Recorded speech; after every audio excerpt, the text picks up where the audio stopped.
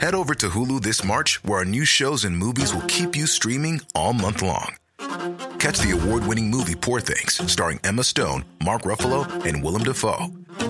Check out the new documentary, Freaknik, The Wildest Party Never Told, about the iconic Atlanta Street Party. And don't miss FX's Shogun, a reimagining of the epic tale, starring Anna Sawai. So, what are you waiting for? Go stream something new on Hulu. Waiting on a tax return? Hopefully it ends up in your hands. Fraudulent tax returns due to identity theft increased by 30% in 2023. If you're in a bind this tax season, LifeLock can help. Our U.S.-based restoration specialists are experts dedicated to helping solve your identity theft issues. And all LifeLock plans are backed by the $1 Million Protection Package. So we'll reimburse you up to the limits of your plan if you lose money due to identity theft. Help protect your information this tax season with LifeLock. Save up to 25% your first year at LifeLock.com/aware. This is a Lip Media podcast. You're listening to Queers, a podcast about politics and culture with Simon Copland and Benjamin Riley. It's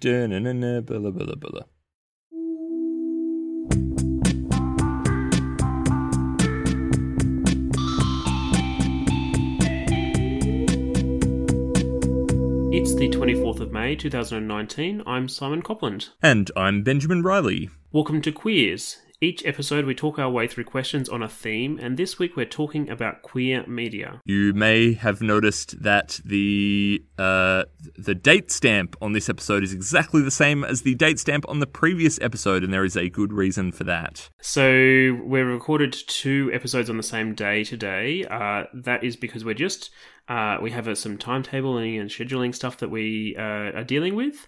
And in particular, we had 2 ideas this week, so we decided to do them both on the same day. And we'll be doing the same likely in our next recording as well. That is because I am going overseas for 5 weeks in late June and early July, and so we're going to have to do some recording together so that we can make sure that we're keeping our episodes being released every second week like we really wanted to continue doing. We talked really early on in the podcast about whether we would date stamp each episode with the day that we record or the day that it gets released, but I think given the fact that we talk about current events and politics quite a bit, it makes more sense to date stamp it on the day that we record so that if anything happens later, you know the time that our opinions are coming from. But also, we're not going to be talking about events. We never talk about events in such a specific way that the ideas and the topics that we're going to be discussing should be timeless. Yeah, let's go for that. In May this year, Australia's longest-running LGBTIQ newspaper, The Star Observer, went into voluntary administration. Owners announced that the magazine is now up for sale with a hope that a new buyer will be able to save it from going under. Ben worked at the Star Observer for 5 years. Is that correct, Ben? 5? Yeah. While I spent a year writing for the magazine as a regular columnist. So this news has therefore hit us both pretty hard, but also got us thinking about the future of LGBTIQ media. It's actually how we know each other. We were in between a couple of stints I was doing there as a journalist. I was also a columnist there, strangely, and Simon, you and I were columnists at the same time. Yes, and I think we started emailing each other about that. We did, yeah. LGBTI media has historically played an important role in providing a perspective that is not given in mainstream press. Yet, at the same time, like the Star Observer, some of these publications are struggling. This has left us asking the question, do we still need a queer-specific media? And if so, how do we ensure it continues to thrive? Ben, let's get right into it. You, as we said, you worked at the Star Observer for 5 years. What value do you think the magazine provides? This is a tricky question in some ways, because I think like a lot of niche media or what we might consider progressive media or left-wing media or critical media, that is trying and struggling and often failing to survive in a very competitive media landscape that no one's really figured out how to do well in yet. There is maybe a distinction between the value I think publications like the Star Observer and queer media generally could theoretically be providing to the community and to, to queer people and the broader society more generally, and what they provide in practice. There's maybe kind of a gap there. I think you hear a lot of critiques, and they're often kind of mean-spirited, so I don't like that, and people have lost their jobs here, which I think is important to remember as well, and that sucks. but there are certainly valid critiques to be made about gay community press, that it focuses very specifically on the interests of relatively wealthy white gay men living in particular parts of Sydney and Melbourne.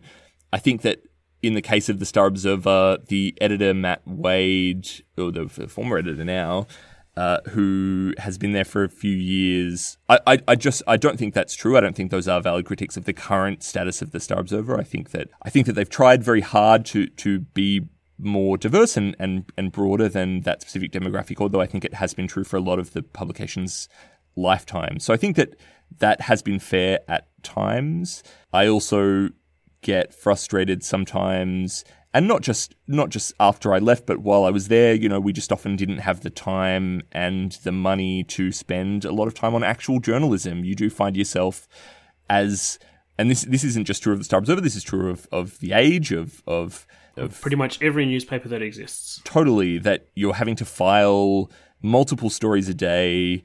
You can't really leave your desk. You often don't even have time to call people. You're just having to kind of repurpose stuff you find elsewhere or source quotes on social media. And obviously that's not ideal. It's a really frustrating reality of the media landscape now. And I think that solving media is probably beyond the scope of this discussion. But with all of those caveats out of the way, I think that where queer press can be really fantastic ultimately is that it can provide a perspective that mainstream media is just not interested in, and that when mainstream media does cover queer issues, as has increasingly been happening, they're often covered from the perspective of a mainstream audience, that this is not mainstream's a weird word to use, but from a non-queer audience's perspective. So this is queer issues repackaged for non-queer audiences. And I think that's really what we lose when we lose queer press. And I think that is probably critiques that I've had of queer press at times, is that sometimes you can read queer press and it looks like a version of a story that was written for a mainstream audience, but in a queer magazine instead of it loses, at times you can see it losing that perspective. Totally, which sucks. And I think that is a problem. And, and that was an experience that I had at the Star Observer, in which when I was there, sort of the editor Drew left sort of towards the end. I wasn't there; I was a regular columnist, but he left towards the end of that, and then there was a new commentary editor, and a lot of the sort of interesting, more niche queer topics that I wanted to cover or to write about, he just had no interest in. It was only more interested in sort of the more mainstream stuff, the stuff that would get clicks, basically, the stuff that would sort of cause that we would consider sort of to reach a broader audience. And I think that sometimes queer press can lose some of the actual the nicheness of it in many ways, in that it can want to appeal to a mainstream audience, and I think that's where it can lose its edge at particular points of time, and I think that can be disappointing. I haven't paid as much attention to the Star Observer in the last few years, as I suspect you have, but I do see what you're saying in terms of the desire and the push to sort of broaden the audience within the queer community, and I think that's really, really good. It's a shame that to see it really is a shame to see it struggling at this point in time. I think that queer press can play a really important role, but I wonder how we can, is the question here, and maybe this is a question I'll put back onto you, is the question a challenge for a niche press, or is it a question really related to broader issues that the media is facing in general? And can a niche press really survive given all of the upheaval that's happening in media at this current moment? Two things to say to that. I think, ironically, the nature of the media landscape at the moment is such that the more niche you are, the more likely you are to survive in lots of ways. That's kind of the future of media, is having really, really specific audiences who are willing to pay for your content that can't get that anywhere else because there is so much stuff out there.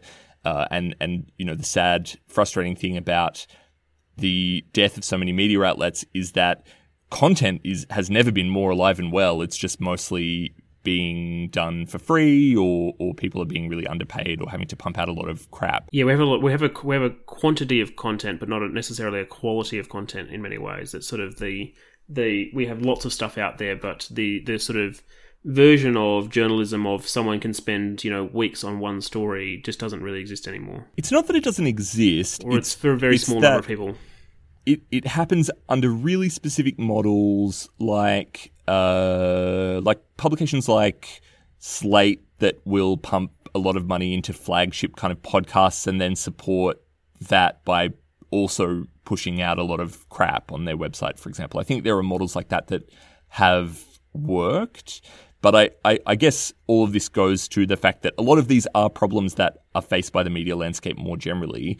I think that what makes some of this stuff specific to queer media, and I think this is something that you'd probably be keen to get into as well, is the ways that queer issues are increasingly being kind of quote-unquote mainstreamed or increasingly being covered by other publications. And it's the nature of respectability politics, right, where these issues, a version of these issues that is palatable to a mainstream audience and a version of queer people, I would argue, that is palatable to a mainstream audience has been or is in the process of being adopted by or absorbed by mainstream discourse. And then everyone kind of goes, oh, great, we don't need queer press now, or queer is mainstream now, so we can just kind of all think about it in the whole bunch of other issues that we talk about. But what gets lost in that is anything that doesn't fit the kind of respectable model of queer. So it's the same thing that we talk about around who gets left behind in the process of respectabilizing queer communities. And that is happening in the media and in queer press in particular. And I think, maybe there's a few different threads I'm interested in here, but I'm wondering whether, one of the things that's interesting is about whether this is something that is happening to queer press. Has queer press changed, or is it just that the stories that the queer press were telling 30 years ago are now stories that are mainstream? I'm not sure if that makes sense, but has it become more respectable? Was there a previous queer press that was super much more radical than it is now? Or is it just that our perception of what is radical is different? And I think that's an interesting question in terms of, what if who is being left behind? Were those people that are now being left behind ever actually part of the story in the first place when it came to queer media? And I think that's a really good question. And the answer is probably no. That ironically, in the context of what I'm saying, queer media has played a massive role in the respectability politics. That's kind of where a lot of these voices have come from. And a publication like the Star Observer has, for the 40 years that it's been around, has really shaped community discussions in ways that I think have contributed very much to the respectabilizing of the community and the mainstreaming of queer issues. So in some ways, maybe it's been its own method of it has contributed to its own execution in some sense. It's given through its success has resulted in it no longer needing to be around almost. Yeah, in a roundabout way. So I think it's important. I think you're right. I think it's important to not romanticize a version of queer press that probably never really existed. And so maybe part of what I'm doing here is being hopeful about the potential of queer community press rather than what it actually is. And I think that you can see that trend really clearly in a lot of queer press. And whenever I go traveling, I always, end up going to a gay bar somewhere and pick up the local magazine. Yeah, I love it. Yeah. It's one of my favorite things to do. But what I find fascinating, and it's always enjoyable to see the different approaches that different places take. And I enjoy that. But I think that what I find interesting is returning to Australia and looking at queer press. I don't pick up the copy of the Sydney Star Observer. It's just the Star Observer now. I don't pick up the copy of that because we don't really get it anywhere here in Canberra. But in Canberra, we have a magazine called Fuse, which is an LGBTIQ magazine. Oh, and I used to write for that years ago. I don't think I've ever even heard of it. Yeah, this is like 10 years ago it established, and I used to write for it then. I started writing for it as its political contributor. But you look at the magazine, and I think this is true for a lot of queer press, and it is more than anything, it is a collection of ads, and with a few stories in between that sort of very queer focused specific ad targeting that happens. The advertising, and you look at a lot of queer press around the world, and this is kind of what it has become, a big collection of ads of clubs and bars and things like that. I mean, that's interesting though. I mean, let's talk about ads for a sec, because I think that the way that ads operate in community press specifically, and I'm not talking just about queer community press, but like community newspapers, so whether that's kind of really localized newspapers or I don't know, lots of ethnic communities, for example, have community-specific newspapers. I would argue that the way that ads are used in those newspapers were in the past part of the process by which community newspapers formulated the kind of institutions upon which community maybe rests, right? That like these become a sort of proxy physical space that are about commerce, that are about these kind of often just like little neighborhood gay businesses being propped up. They become a forum for people discussing issues that they might not otherwise have, that they are this... And queer press is often, one of the things the reason I pick it up in cities is that they normally have the ads for the events that are happening. Totally. And that is really... Yeah.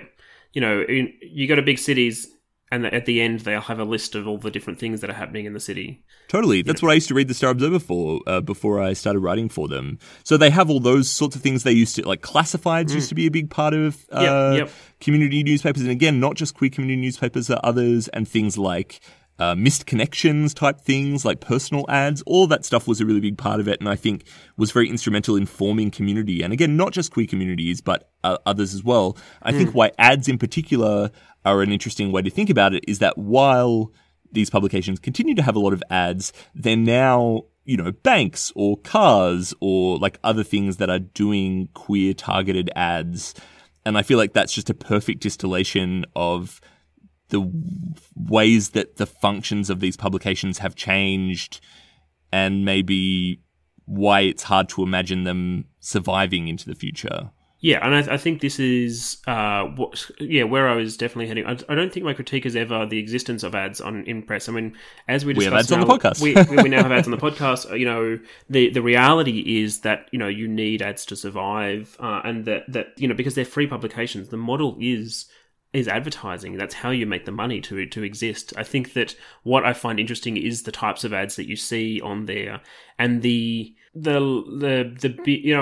could just frame it as being the sort of big corporations that are that are the problem, but it's kind of like it's not actually the existence of the big corporate ads, it's the sort of lack of the local community ads that is sort of interesting to see that shift if you compare to and I think I see that.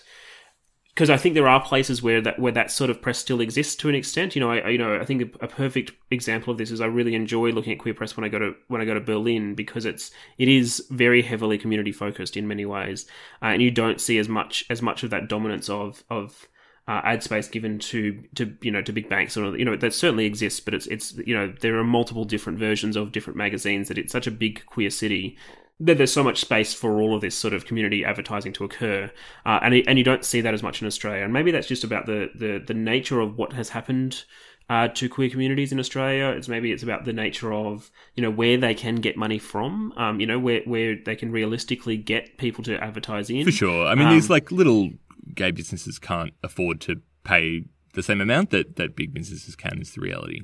But also, a place like the Star Observer has become, in the process of becoming more mainstream, I think it's probably become more expensive. And that it's, I don't know exactly, but I think that a lot of these magazines that are now more mainstream, it sort of creates a demand for a more mainstream advertising revenue. It's running less off the smell of an oily rag, which is potentially a very good thing when you can actually pay your journalists. But that requires advertising from businesses that are bigger and that can afford more. Yeah, I mean, I'm certain that that's not true. In that, like, I know that they're running. Well, I mean, they've obviously they're not doing well. Yeah. Administration now, yeah. But yeah, I think it's more that small businesses are less willing to advertise because it's certainly not more expensive, and journalists are being paid less. If anything, it's operating on much more of a shoestring than it ever would have in the past. Okay, you mean that in previous times? Okay, then I'll take that back. Yeah, absolutely. I think it's more that in the past they could rely on small bits of revenue from a whole range of different places, and now it's more like people just aren't willing to advertise in press anymore, and so each account has to be bigger. If that makes sense. Yeah, no, that makes sense. Yep. Yeah. But I think also really what a lot of looking at queer press is about is just fucking like the neoliberal dissolution of community. Like it's really just kind of representative of that, in that a lot of these businesses aren't advertising because a lot of these businesses don't exist anymore.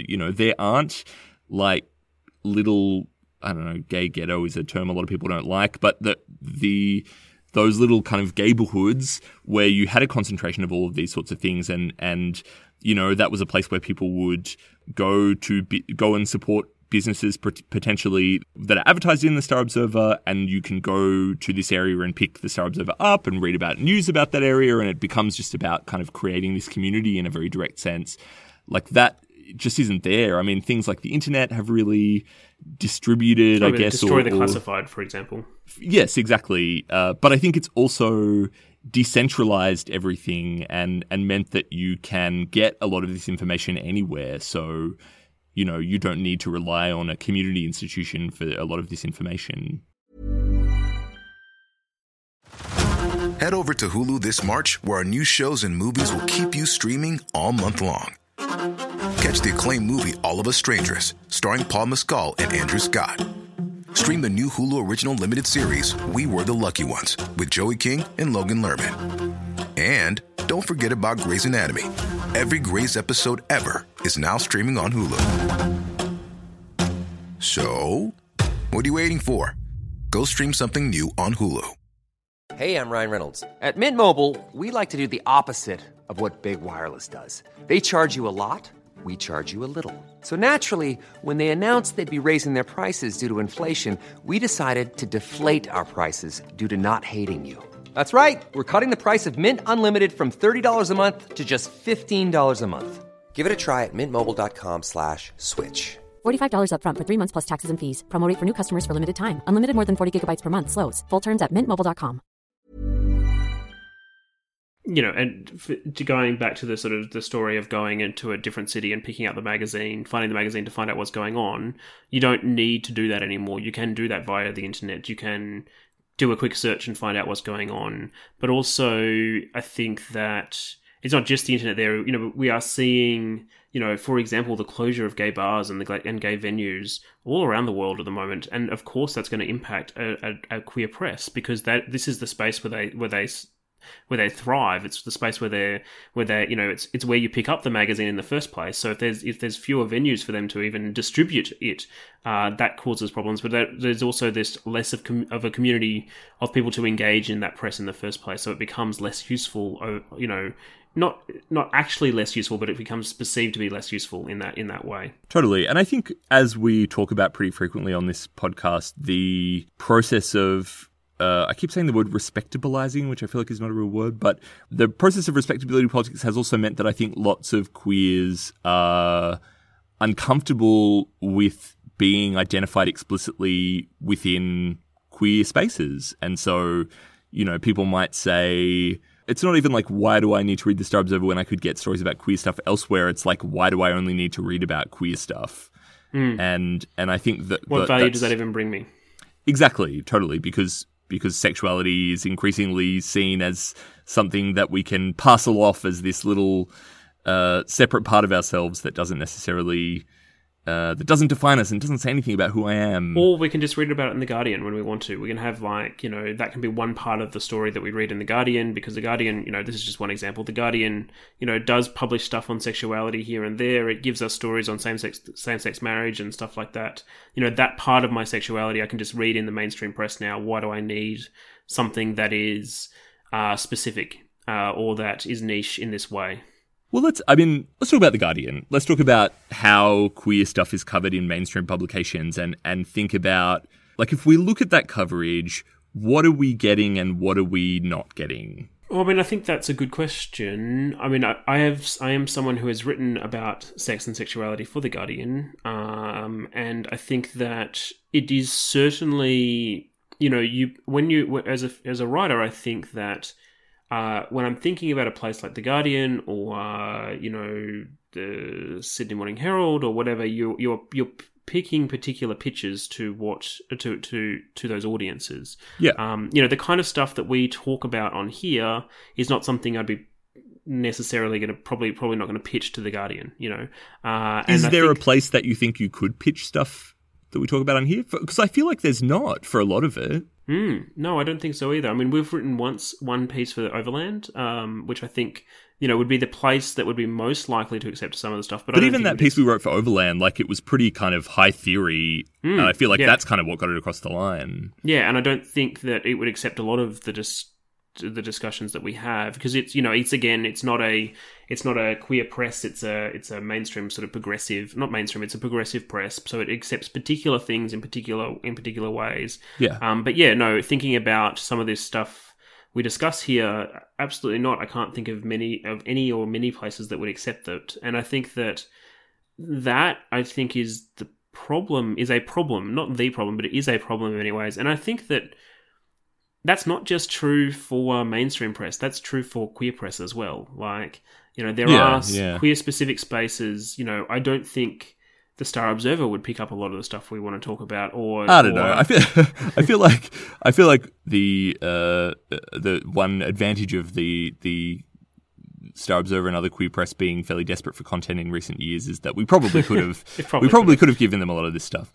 But I think that my general point is that I think that, we're pretty niche in many ways, but I think that when we have an audience, we have a growing audience. So there is something that people are enjoying, hopefully, and I'm not saying this to toot our own horn. I'm saying this because I think that what's interesting about this stuff is that there is a drive for this sort of content, this sort of critical content, and you see it in multiple places, but it's often driven by individuals who are creating their own stuff rather than a mainstream, a form of press that you can really get, that you can pitch to and that you can sell to and that can package it up with other things.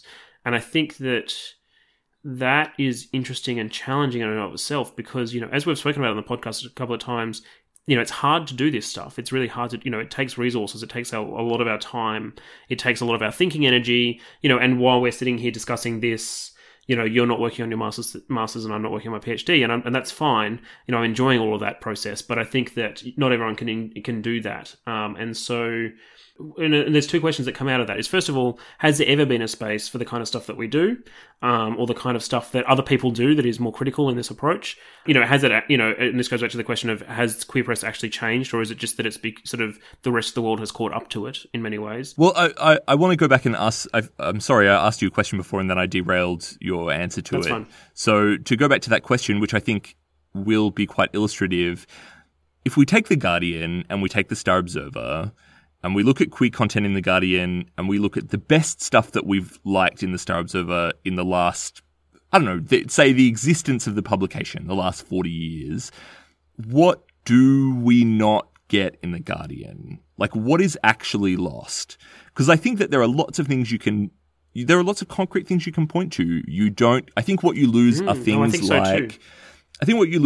like stories about specific initiatives within queer communities that might not get any interest in gay press. I think you lose stories about violence in the community, about specific instances of people being beat up or being assaulted or whatever.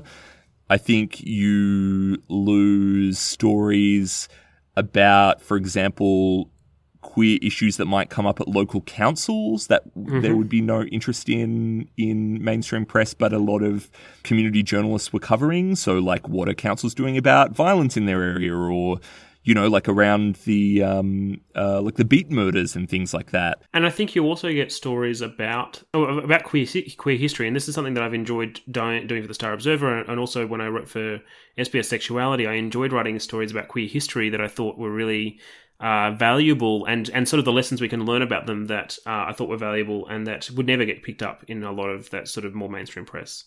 Totally, and it's just not, and even whether or not they would be picked up in theory, the reality is that no one's doing them. Yeah. You know, like Exactly. They're not being written and they're not being published. So I think that there are those sorts of things. I feel like there was another example that's just slipped out of my mind, but no, I think you're 100% correct in all of those things, that there are sort of I see it as like when you have people, journalists on the ground within the community, in inverted commas community, depending on how you define that, I think that you get a broader spread of what that means, but you also can get a more localized spread of what that means. So the stuff that happens in the local council, that of course the Guardian's not going to pick up that they're a national newspaper. They're focusing on what's happening in Parliament House. Totally. Like I'm thinking about stuff that I, again, not to kind of toot my own horn, but stuff that I wrote that I really liked that I think would never exist anywhere else. Like I wrote a news piece for the Star Observer. I remember not long before I left it about the LGBTI. I think it was the Health and Wellbeing or Law and Order, one of the working groups in the Victorian government, and interviewed people from that working group about how a couple of them felt like it had got nothing done and it was a total waste of time and money and the community was being a bit screwed by it. And some people who really disagreed with that. And I'm just like, that sort of inter-community disagreements about how our time and money is spent, that's way too specific and way too granular, but I think is really important. I think the other kinds of things that I used to get to write a lot that I really loved is the more like in-depth, almost like anthropological features about really specific queer events, because I could go along to these spaces and had access to these spaces and could write about them. We caught up for a drink just before or while you were at a bear event in Sydney that you were reporting on, and you were going and interviewing people about that. Oh, I mean, funnily enough, I wrote that for SBS, but that's SBS, yeah. But it was commissioned by Drew Sheldrick, who was the editor of the Star Observer, yes. Which I think is not a coincidence. Yes, and another example I was thinking about is I once wrote a piece on the Darlington Statement, which was a group of intersex activists came together and wrote a broad-reaching statement about their demands around intersex rights, and that was something. I wrote that for SBS as well, and I'm not sure if Drew was there that was just after he'd left. I think it was after he'd left, but again, that was something that was not picked up by mainstream press, and it was important. It was a very important statement. It was a very important coming together of people, and that kind of stuff would not be picked up by mainstream press in many ways, and did not get picked up. But it's important that someone is writing about that stuff. Yeah, I agree. I mean, I was a bit worried that we were being overly pessimistic in the first half of this conversation, but I think it's important to reflect on what we lose here, and I feel like we've done some of that. Yeah, I think, there are critiques that certainly can be made, but I think there's also like really important value that this press brings. And I think you tweeted at some point in time after the announcement about Star Observer that, that if we value this stuff, what we have to do is consume it. And that maybe is, that we have to get out there and participate in it. And maybe that can be a sort of positive ending point of like, well, there are values to this. We need to be engaging in it and we need to be doing something with it and participating in it. Otherwise it will go under. Totally. If you care about queer press, donate money, donate time. Yeah, that's how these things survive. Yeah. Thank you all for listening. If you'd like to support the podcast, please consider becoming a subscriber on our Patreon. We have a lot of new content on the Patreon that is for subscribers only, and it is also just a great way to support us and help us keep this podcast going. You can support us at patreon.com/queerspodcast. Otherwise, if you'd like to get in touch or make a comment, there are various ways you can do so. You can email us, queerspodcast@gmail.com. We are on Facebook, Twitter, and Instagram @queerspodcast. We also have personal social media. I am on Twitter @BenCRiley. Simon's on Twitter @Simon Copland, and he is also on Facebook @Simon Copland Writer. You can find the podcast on our website, queerspodcast.com, and you can subscribe to us on Apple Podcasts, Spotify, or anywhere where you get your podcasts. I'm on Samsung, so I don't use any of those devices. What do you use? I use a thing called Podbean. That's where I get my podcasts. Subscribe on Podbean. Yeah, there is like when I got my Samsung, I was like, oh, what are the different podcast apps that you can find? And this was the one that had all the podcasts I like to listen to. If you go to any of these podcast apps, please leave a review and rating, as it is the best way for other people to find us. A big shout out to our podcast network, Lip Media. They are fantastic and produce a growing bunch of queer Australian podcasts. So go and check out their stuff. Also, if you like what we're doing and know someone you think might also like what we're doing, tell a friend. Grab their phone off them, steal it, hack it, get in, subscribe, get out. Suddenly they'll be listening to what we're doing. They won't even know what's happened, but they'll be loving it and they'll do the same to other people, I imagine. Oh, I hope so. Thanks everyone for listening, and we'll see you all in a couple of weeks. Bye.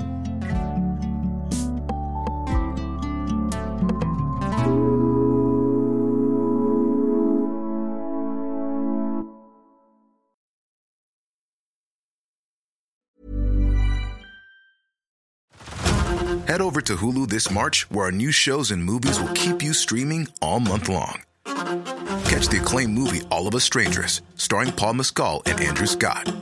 Stream the new Hulu original limited series We Were the Lucky Ones with Joey King and Logan Lerman. And don't forget about Grey's Anatomy. Every Grey's episode ever is now streaming on Hulu. So, what are you waiting for? Go stream something new on Hulu. I'm at the nail salon.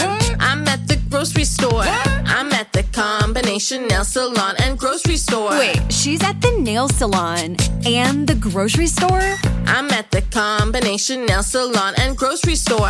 Groceries through Instacart, delivered to my door. I don't have to choose between acrylics and the grocery store.